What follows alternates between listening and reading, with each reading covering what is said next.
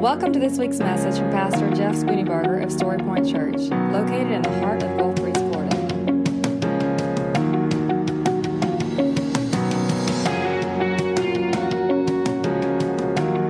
And now, here's Pastor Jeff Spooneybarger with this week's message from Story Point Church. Open your Bibles.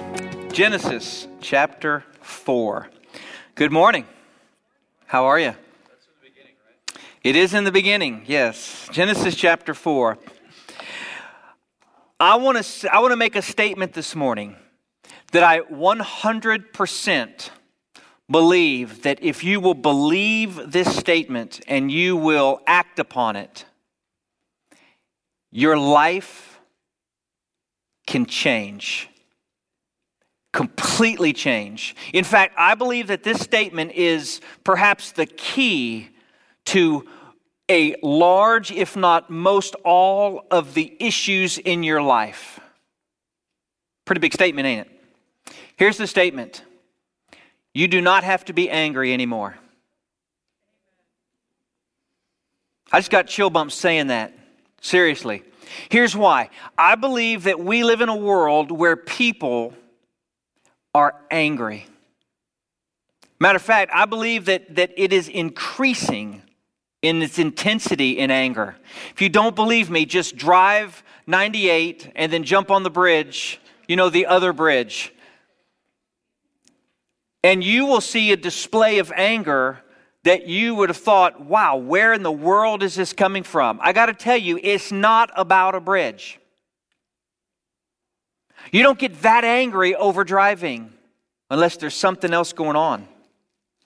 The truth of the matter is, so many people live in constant anger, but they haven't identified it, and they haven't recognized it, and they haven't dealt with it. And today, you can be totally set free, or at least you can begin to be totally set free. Because let's be honest, it's not a magic wand and it's not a snap of a finger. You're not just going to go, okay, I won't be angry anymore, and it's done. No, because the deeper the anger is rooted, the more work it's going to take to get rid of it. But I promise you, dealing with the anger that is inside of you will set you free and give you a life that you never saw possible. God never intended you for you to live this way. In fact, you want to know where the anger comes from? Unless it's a holy, righteous anger, it comes from the father of lies himself. The Bible tells us that the devil is a liar. The Bible tells us that the devil is the father of lies, that he's a deceiver, that he's an imposter, that he's the accuser of the brethren. He is the author of this unresolved anger. I'm not talking about righteous anger. Ephesians chapter 4 tells us that in our anger, we're not supposed to sin. And it says, don't let the sun go down on your anger. In other words, anger is a natural, normal response to circumstances. It's not a sin to be angry. It's a sin to let anger fester. It's a sin to let anger stay inside and grow. And believe me, actually don't believe me, just look at the scripture. Anger always grows when it's not dealt with. Always, every time. All right, before we get into the scripture, I want you to do a little exercise. It's kind of corny, but trust me on this, okay? I want you to take your hands and stretch them out. And I want you to put your hands like this and make a little triangle. Can you see that? All right. Now I want you to take your eyes. I want you to just look around, okay? I am so impressed that everybody except the crippled one's doing it. What's wrong with you, everybody? I'm just kidding with you. I'm just playing with you. There you go. By the way, we've been praying for you to get better. We're really hoping that does it sooner than later, because I know that's difficult having your arm constantly in a sling like that. Especially since you have a pool to swim in, right? Speaking of anger. I'm sorry, that's just private. I forgot that y'all were doing that. My bad. I'm just sitting here having a personal conversation. All right, now I want you to look around, you see? All right, now I want you to take your arms and I want you to go like this. All right? Now I want you to look around. Do you guys look so funny doing that? I wish I could video that. That is hilarious. You were on TV. All right, you can put them down. I want you to set that aside and just remember what you just saw, okay? All right. You're like, what did we just do here? Trust me. All right, Genesis chapter 4. Genesis chapter 4, verse 1. Adam lay with his wife Eve, and she became pregnant and gave birth to Cain, the first baby ever born, Cain. She said, with the help of the Lord, I have brought forth a man. Later, she gave birth to his brother Abel. So you have brothers, Cain, Abel. Now Abel kept flocks and Cain worked the soil. And in the course of time, Cain brought some of the fruits of the soil as an offering to the Lord. But Abel brought fat portions from some of his firstborn of his flock. The Lord looked with favor on Abel and his offering, but on Cain and on his offering he did not look with favor. So Cain was very angry, and his face was downcast. Then the Lord said to Cain, why are you angry? Why is your face downcast? If you do what is right, will you not be accepted? But if you do not do what is right, sin is crouching at your door.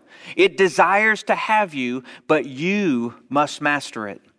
Now Cain said to his brother Abel, let's go out to the field. And while they were in the field, Cain attacked his brother Abel and killed him. Then the Lord said to Cain, where is your brother Abel? I don't know, he replied. Am I my brother's keeper?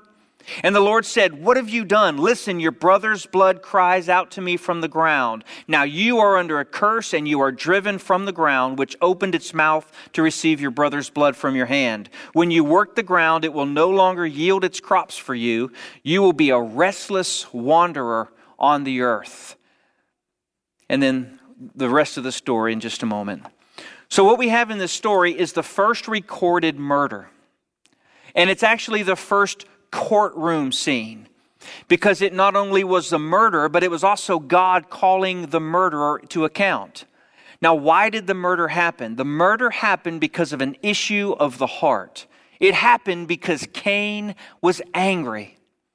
Now, a couple of questions. Well, I say a couple of questions. I have a lot of questions when I read scripture like this, because I don't know about you, but my mind likes to paint pictures of what I'm reading. And so while I'm painting pictures, if I don't have an explicit answer in the text, I try to color outside of the lines and imagine, okay, if I were there, if this were me under normal circumstances, what would this be like? So for instance, I wonder how old they were when this happened. Were they young? Were they old? I wonder how they knew to give an offering. Because up to this point, we don't have a command from God that we know of to make an offering. And yet, somehow, both Cain and Abel gave an offering. And I also wonder if God gave them a command that's just not recorded. Was his command in such a way that Cain and Abel knew exactly what they were supposed to do? Now, we have to make some assumptions. The assumptions would be this, that yes, they knew what they were supposed to do, but didn't do it. How do we know that? Because God held them accountable. We know that because the Bible says that Abel offered a sacrifice of the fatted animal. It was a firstborn as well. And we know that later on down when the law is given to the Israelites, a firstborn for a sacrifice is supposed to be given. We also know that the first fruits are supposed to be given. But what the scripture infers here is that Abel gave God his best and Cain gave God the browning fruit or the leftovers. And so ultimately there was an issue of the heart in their sacrifices. And the Bible says that God accepted Abel's offering, but God did not accept Cain's offering. And the very next verse says that Cain was angry and his face was downcast. Who was he angry at? We don't know. Was he angry at Cain? Was Cain angry at Abel? Or was Cain angry at himself? Or maybe Cain was angry at God. The truth of the matter is, we are all angry at different times, but we are never angry truly about a thing. It's always about a person. Anger is always directed at a person. Here's why. Because things don't just happen. Because of the way we understand human life and reasoning, we understand that things have a cause. So we're all angry that the bridge is out, but we're really not angry at the bridge, right? I mean, I haven't heard anybody curse the bridge. I have heard Skanska in a curse word more than one time, right? But it's beyond that. We're not just angry at Skanska, we're angry at the state, and we're angry at the city and the contractors, and we're just angry at everybody because something about human nature says that when a situation happens that is unjust or unfair or not right, it's always a person's fault. You can see this to be true in everything. If there's a car wreck, what's the first thing you're told not to do? Never admit fault, right? Why? Because it's always going to be the other person's fault. At least that's what they say.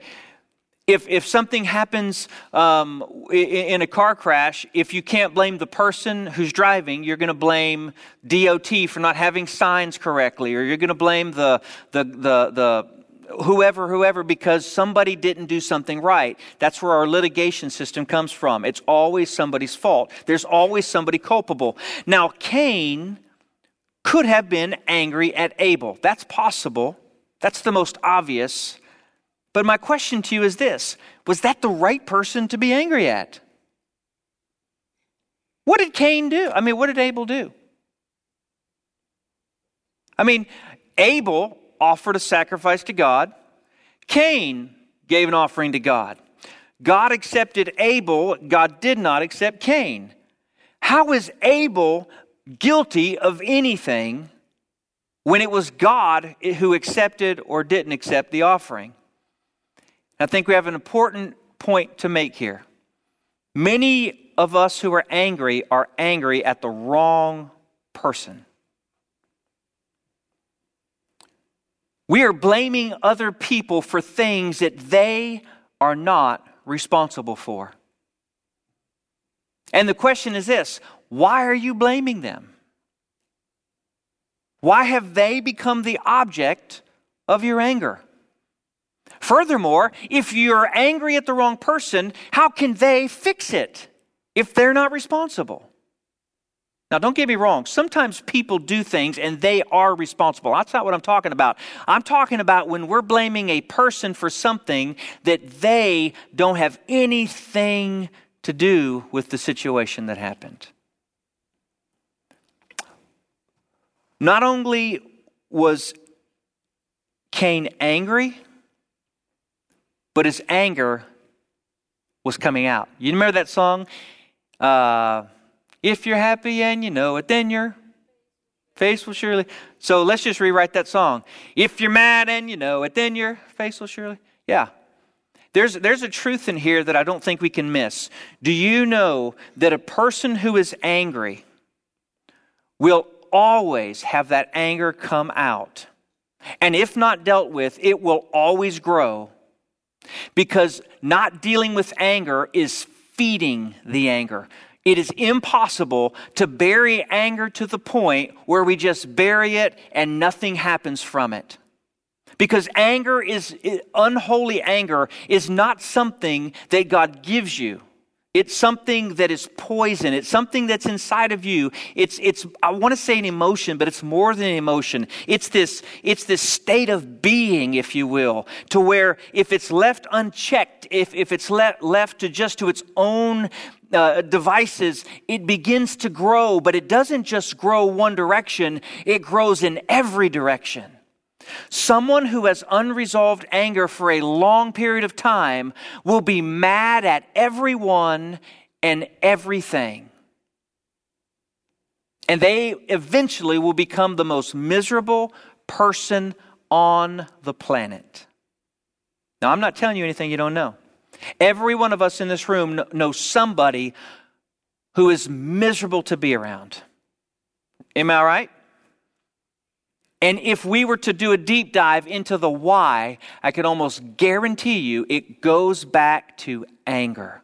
I'm just mad. Now, I'm not casting blame on that person. Please don't misunderstand what I'm saying. I'm not trying to be insensitive, and I'm not trying to be unkind, and I'm not saying that person's a horrible, evil person. I'm just trying to get to the root of why so many people are having such a hard time in relationships and with life. Because they're angry. Cain was angry and his face was downcast. It not only came out in his face, but no doubt it came out in his relationships. And because it was coming out, God began to deal with it. The scripture says, the Lord said to Cain, "Why are you angry?" Isn't it the goodness of God that brings these things up in our life? Can I just say that you are here today, and if you are dealing with anger, or rather if you're not dealing with anger, but should be dealing with anger, right this moment, God is saying to you, through me, why are you angry? God's doing with you exactly what he did with Cain. Why? Because God loves you. See, the tendency is for us to not want to deal with the anger because dealing with it is painful and it's vulnerable and it's messy, and we know that we're going to have to deal with it in a way that ultimately offers forgiveness. And the thing about anger, we're angry for a reason. And if we know that we're supposed to offer forgiveness, if I jump into the arena of dealing with the anger, then that person or that whoever object is that is the object of my anger might get away and might get off. And I don't want that to happen, so I'm just going to hold on to it. But here's the thing. The tighter we hold on to anger, the more energy we expend on it and the more exhausted we get. The other day, I was breaking apart some wood in my backyard, and I had a big maul, a little 4-pound sledge basically, and I was beating this wood trying to get it apart, and I noticed that my hand was cramping, and my arm then just became heavy, and it became tight all the way down. In fact, even now I can feel the stress of that. But because it was so heavy, I had to hold on to it tighter. But because I held on to it tighter, it caused more pain. And it was just this endless cycle of I tried to grip harder, which made it hurt more, which meant I had to grip it harder and harder and harder. And eventually, I just gave out. I just couldn't do it anymore. The same thing happens with anger. God said to Cain, "Cain, why are you angry? Why is your face downcast?" He was dealing with it. He was giving Cain the opportunity to go, you know what? I'm going the wrong direction. At this point, Cain had not acted upon his anger. At this point, he still had redemption. He still had the opportunity to turn around and go, you know what? I'm not going to let this take me to a place that I'm going to regret. And yet, his response to God was very human, self-centered. His response to God was, or actually, continue in verse 7, God said, "If you do what is right, will you not be accepted?" In other words, you're mad at Abel, but you really shouldn't be mad at Abel. The offering you gave was the problem, not the offering that Abel gave was the problem. He said, if you do what is right, if you do not do what is right, sin is crouching at your door. It desires to have you, but you must master it.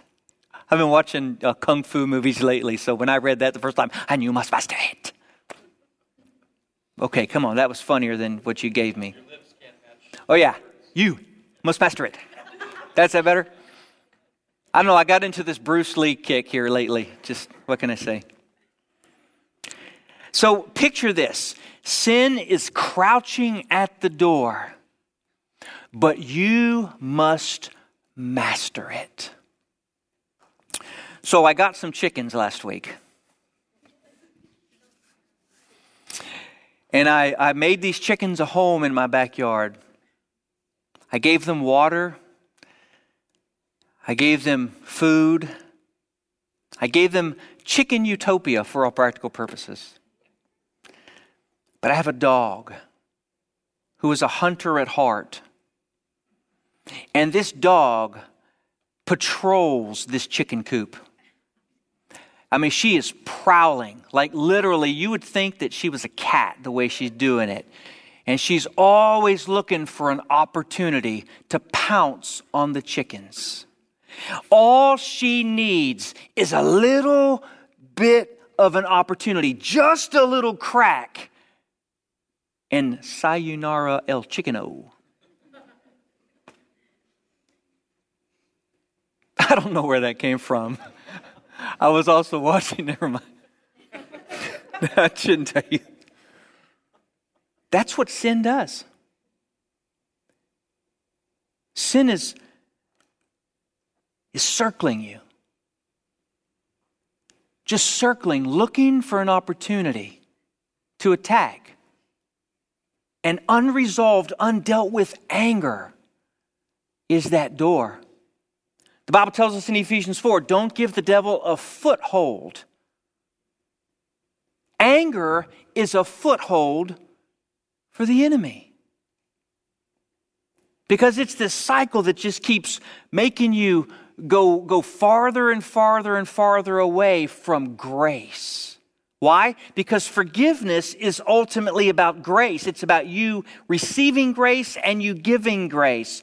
Here's how it's about you receiving grace. I can forgive anyone for anything because I have been forgiven greatly. Jesus said, to whom much has been forgiven, he forgives much, right? So I can forgive any offense to me because I know that I have been forgiven such a great offense towards God. And you go, well, you haven't been that bad. Oh, you don't know my heart. And you don't know what I could have done simply if I had the opportunity to do it, right? We can't think of ourselves more highly than we really are. The truth of the matter is, our hearts are as black as can be.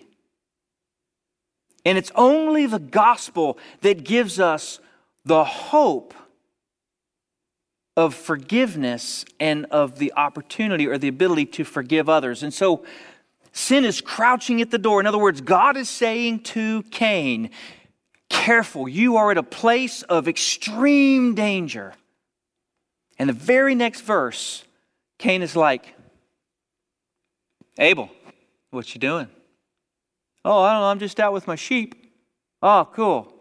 Hey, why don't you meet me down by the creek? I want to talk to you about something. Actually, we know they didn't have that kind of cell phone back then. It would have been a bag phone. They meet up, and the Bible says that Cain attacked Abel. And again, I'm using my brain. I'm trying to think, how does this happen? Are they face to face? Does Cain come in hot and angry, and does he just charge him, or does he kind of sneak around and while his brother's turn? I don't know, but what I do know is that the end result is that his brother is dead, and God saw. See, that's the thing about acting upon our anger. We never do it in a way that we get away with it, at least not to God. God sees it all. The very next scene, God says to Cain, Cain, where's your brother? His response is pretty flippant, isn't it? I don't know. Am I my brother's keeper? Yeah, that's the first talking back. And essentially what God says is this: yes, you are your brother's keeper. Your brother's blood is crying to me from the ground. You are guilty. So I want to ask you the question. Cain was angry at Abel, but if he was angry at Abel, he was really angry at the wrong person. Anger always has a person involved, always. It usually happens because of a circumstance, but there's a reason for the circumstance. There's somebody we blame for the circumstance, and so our anger is directed at a person. Oftentimes, it's directed towards a person who has no culpability at all. So our anger really is misguided in a lot of ways. But let's just stop there for a moment, because sometimes we're angry at a person because they did something. The person did something offensive, did something horrible, did something unjust. If you're angry at a person, who is it? Some people are angry at their father for abandonment, or their mother for neglect, Some people are angry at their spouse or former spouse because of the way that they treated them, the way that they abused them, whether physically or emotionally or any other way. Some people are angry at clergy because of the things that they did or didn't do and should have known better and all those things. Some people are angry at their boss because of the unfairness. Some people are angry at their neighbor because they grew something they shouldn't have grown, or they did something they didn't. You see how it can just spread over and over and over? Here's why I'm saying that. Because anger that starts with one person that is not dealt with will move on to being super sensitive to being angry at another person, which means you're going to be more sensitive to being angry at another person. And before you know it, you're literally angry at everyone because everyone has done something, and it will drown you. But a lot of times that turns, and you realize you're not really angry at those people anyways. You're angry at yourself. Why are we angry at ourselves? I think there are two primary reasons. I think we're angry at ourselves because of guilt, and I think we're angry at ourselves because of shame. Can I talk about shame for just a moment? Guilt says, I did that. Shame says, I am that. Guilt is about an action. Shame is about worth. And let me tell you how tricky this thing is. We're angry at somebody else because of something they did or didn't do. And the accuser of the brethren takes that anger and he twists it and he turns it and he puts it back on ourselves, to where sometimes before long we start being angry not just at them, but we're angry at us because the shame that is involved says, I'm not worthy. Does that make sense? Shame is one of the most powerful emotions or conditions that you and I could ever possibly feel. In fact, if I were to be able to have a super secret x-ray machine and I could look into each person's heart, I dare say that the majority of us deal with shame on a regular basis. And shame always condemns. Always. The devil's good at it too, isn't he? You remember who you were? Remember what you did? Remember what you thought? You're not only unworthy, but you are unlovable. It's your fault. You don't have value. And it spirals down farther and farther and farther. But can I say to you this? The Bible tells us that to whom the Son sets free, he is free indeed. And what will set you free? You will know the truth, and the truth shall set you free. What's the truth? The truth is nothing can separate you from the love of Christ, of God through Christ Jesus. Not height, nor depth, nor principalities, nor powers, nor the present, nor the future, nor anything in all creation. Nothing can separate you from God's love, which happens to be an indescribable, unearned, and undeserved kind of love. In other words, you don't have to condemn yourself as unworthy or of unvaluable, because God has already dealt with that on the cross. He's already proven that you are as loved as you will ever be, because your value to Him truly is priceless. Let that sink in for just a moment, will you? Now, some of y'all are in here be like, I don't feel any shame. You know, that might be the case, but what I've found is that a lot of times we shift the shame into something else. Yeah, we shift it into blame, or we shift it into other kinds of feelings, but the root of a lot of what we deal with as human beings is a direct result of shame, which often comes out as anger. Does that make sense? And here's the thing. I can't deal with this inside of you. I can only deal with it inside of me. And the thing about shame, the real catch-22 on it is, in order to deal with shame, you have to acknowledge the shame. But in order to acknowledge the shame, you have to make yourself vulnerable, which is perceived as weakness, but it's not actually weakness. It's the epitome of courage. So when you acknowledge the shame, you're being vulnerable. But when you're vulnerable, God says, now I can root those things out. And I can implant into you a new way of thinking and a new way of seeing who I've created you to be in the first place. And that doesn't happen without a cost. And that doesn't happen. We think of this spiritual battle that we're in.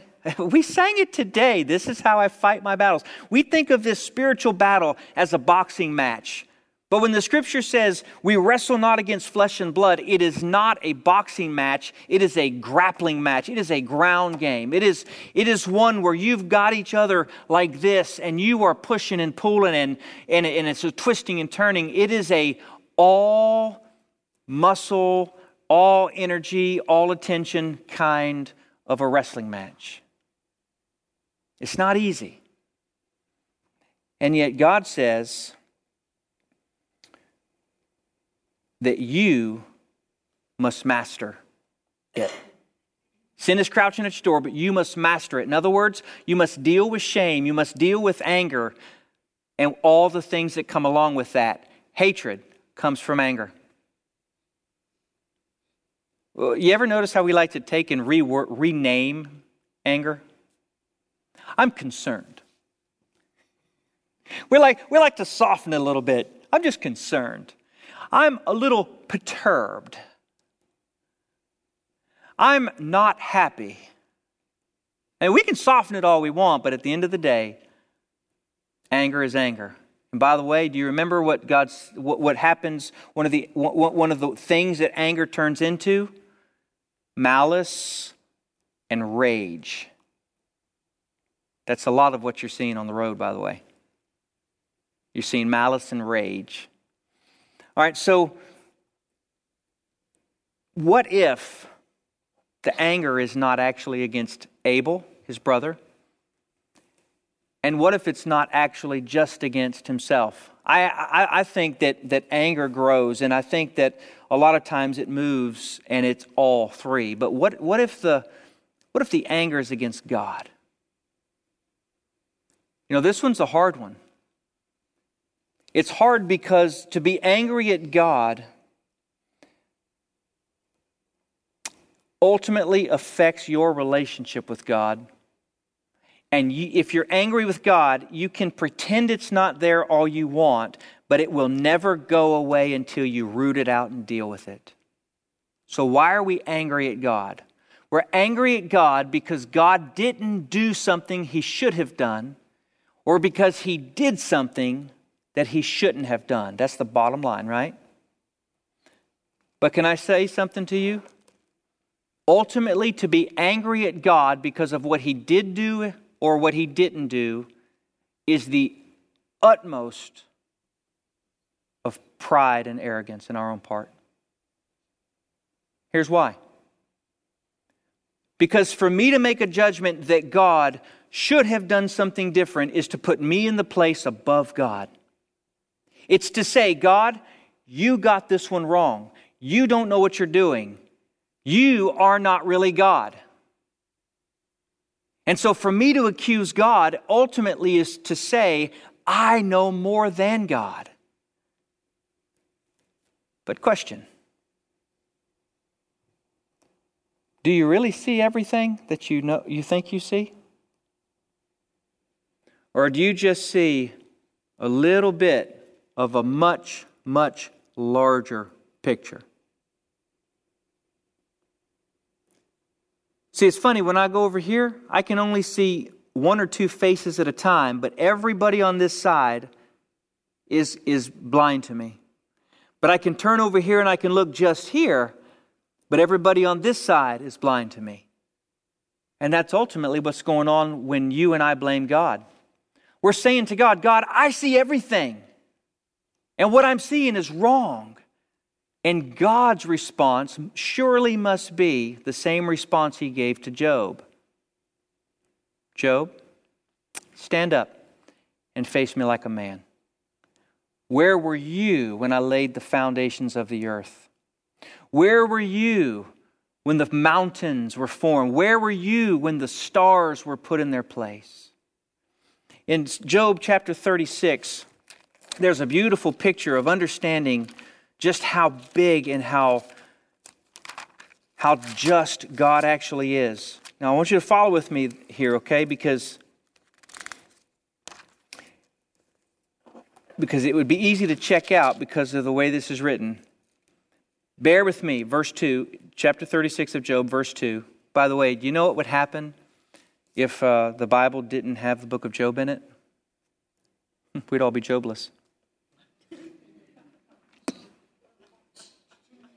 Thank you. I'll be here all day. That was way better of a joke in First Baptist, I gotta be honest. Job 36, verse 2. Bear with me a little longer and I will show you that there is more to be said on God's behalf or in God's behalf. It said, I get my knowledge from afar. I will ascribe justice to my Maker. Be assured that my words are not false. One perfect in knowledge is with you. God is mighty. He does not despise men. He is mighty and firm in His purpose.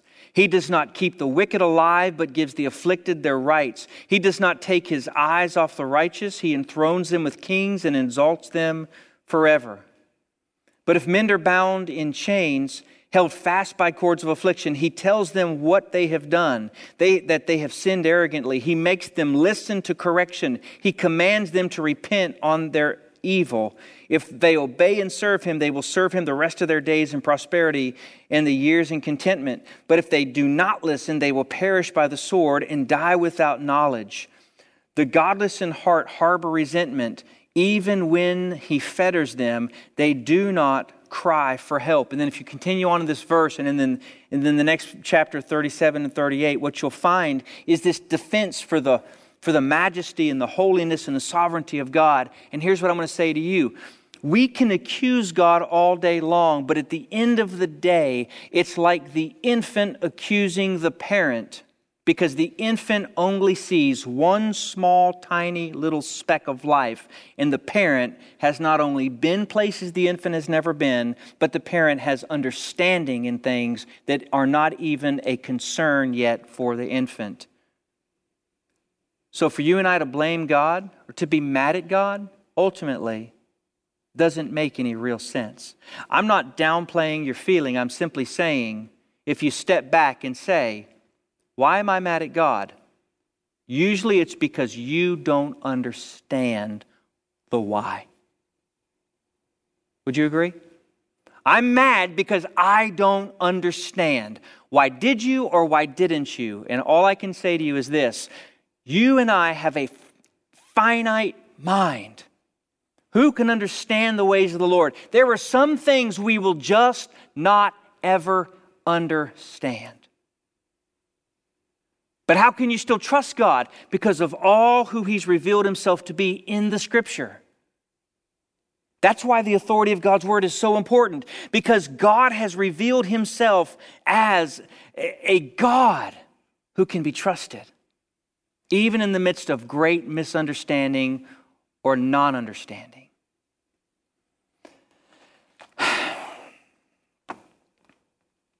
So you say, how do I deal with this? How do I get out of this anger? I'm going to give you a step by step. Number one, admit you're angry. If you don't admit you're angry, you'll never stop being angry. You can't stop something that you don't acknowledge.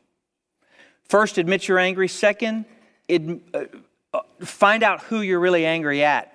Are you angry at a person? Are you angry at yourself? Or are you angry at God? By the way, God is big enough to handle whatever you could throw at Him. He is really big enough to handle that. He's not intimidated by your anger in the least. In fact, He is full of compassion. He is slow to anger. He is abounding in love. He is gracious and He is compassionate and He is kind. Chances are you're angry at a person, you're angry at yourself, and you're angry at God. So you write that down. I am angry. I'm angry at these people. And if it's another person, specifically call that person's name. And then the third thing, why am I angry? What happened? If we don't acknowledge the what happened, we can't truly find freedom from it. And the truth of the matter is, when we acknowledge what happened, sometimes we realize that what happened might not be anybody else's fault but our own. Cain was mad, but it was his own fault, wasn't it? It was his offering that was rejected, but it was he who had control of the offering. The only one who can deal with your anger is you. The only one that can deal with my anger is me. You've got to own it. I've got to own it because it's ours to own. So I admit this is why I'm angry. And then the last one, forgive and choose to let go. You say, well, how can I let go of something like that? You can choose to let it go by doing this. You can say, Father, you can ask the Lord, Lord, what in this situation do I need to learn? Is there anything in this situation that I'm responsible for? Is there anything in this situation that I caused? The answer might be no, but chances are it might be yes. There might be something that instigated this whole situation and you've never seen that you were part of the issue. You can't be free from anger till you deal with that. So you say, okay, Lord, show me what part that I have and then show me what part that somebody else has and show me what I don't know.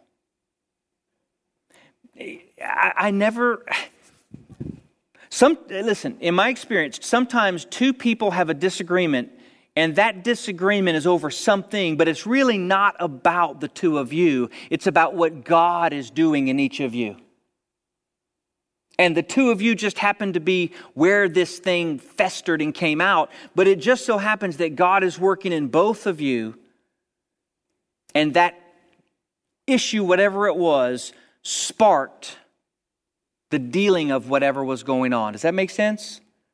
I can think of relationships in my life that those relationships exploded, but they exploded and the result was God showed me things about me and God showed things about them that could not have, they weren't being seen otherwise. And so part of dealing with the anger is acknowledging that. And the final thing, offer forgiveness to whomever needs forgiveness and then let it go. You say, how do I do that? You do that daily. Question, has anybody in here ever been so offended, so hurt by somebody that even though you've offered forgiveness, there are things that'll trigger it and it'll just come back? Anybody like that? Every one of us like that. Man, I thought I got rid of this. Well, see, forgiveness is a process. The depth of the hurt will determine the length of the process. It's not that the gospel isn't powerful enough. It's that we're human and we're built with feelings and emotions. And so God has to move us step by step at a time. And the longer we allow God to work on us, the easier it will be to forgive. And before long, you just won't hold that against Him anymore. So, who do you need to forgive? Somebody else? Yourself? Are you angry? You take a moment, close your eyes and bow your head for just a few parting thoughts. If you're here today and you've never trusted Jesus Christ as your Lord and Savior, I want to invite you to do that. Everything I'm talking about begins with a relationship with Jesus. It's hard to forgive others if you haven't received forgiveness yourself from God. So just say to Him, God, I recognize that I need your forgiveness. And God, I need your forgiveness because I've sinned. Now, God, help me to deal with whatever anger has captured me. Father in heaven, I do pray that in this place you would get a hold of our heart. Lord, I pray that today we would leave with the resolve that is one of hope, one of healing.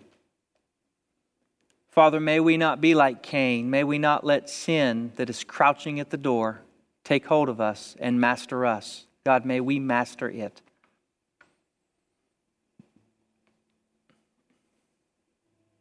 With your heads bowed and your eyes closed, just take a few moments and talk with the Lord.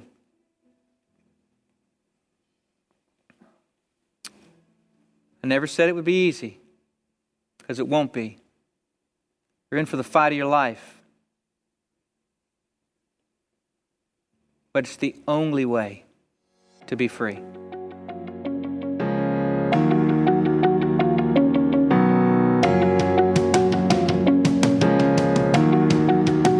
Thank you for listening. You can find out more about Story Point Church at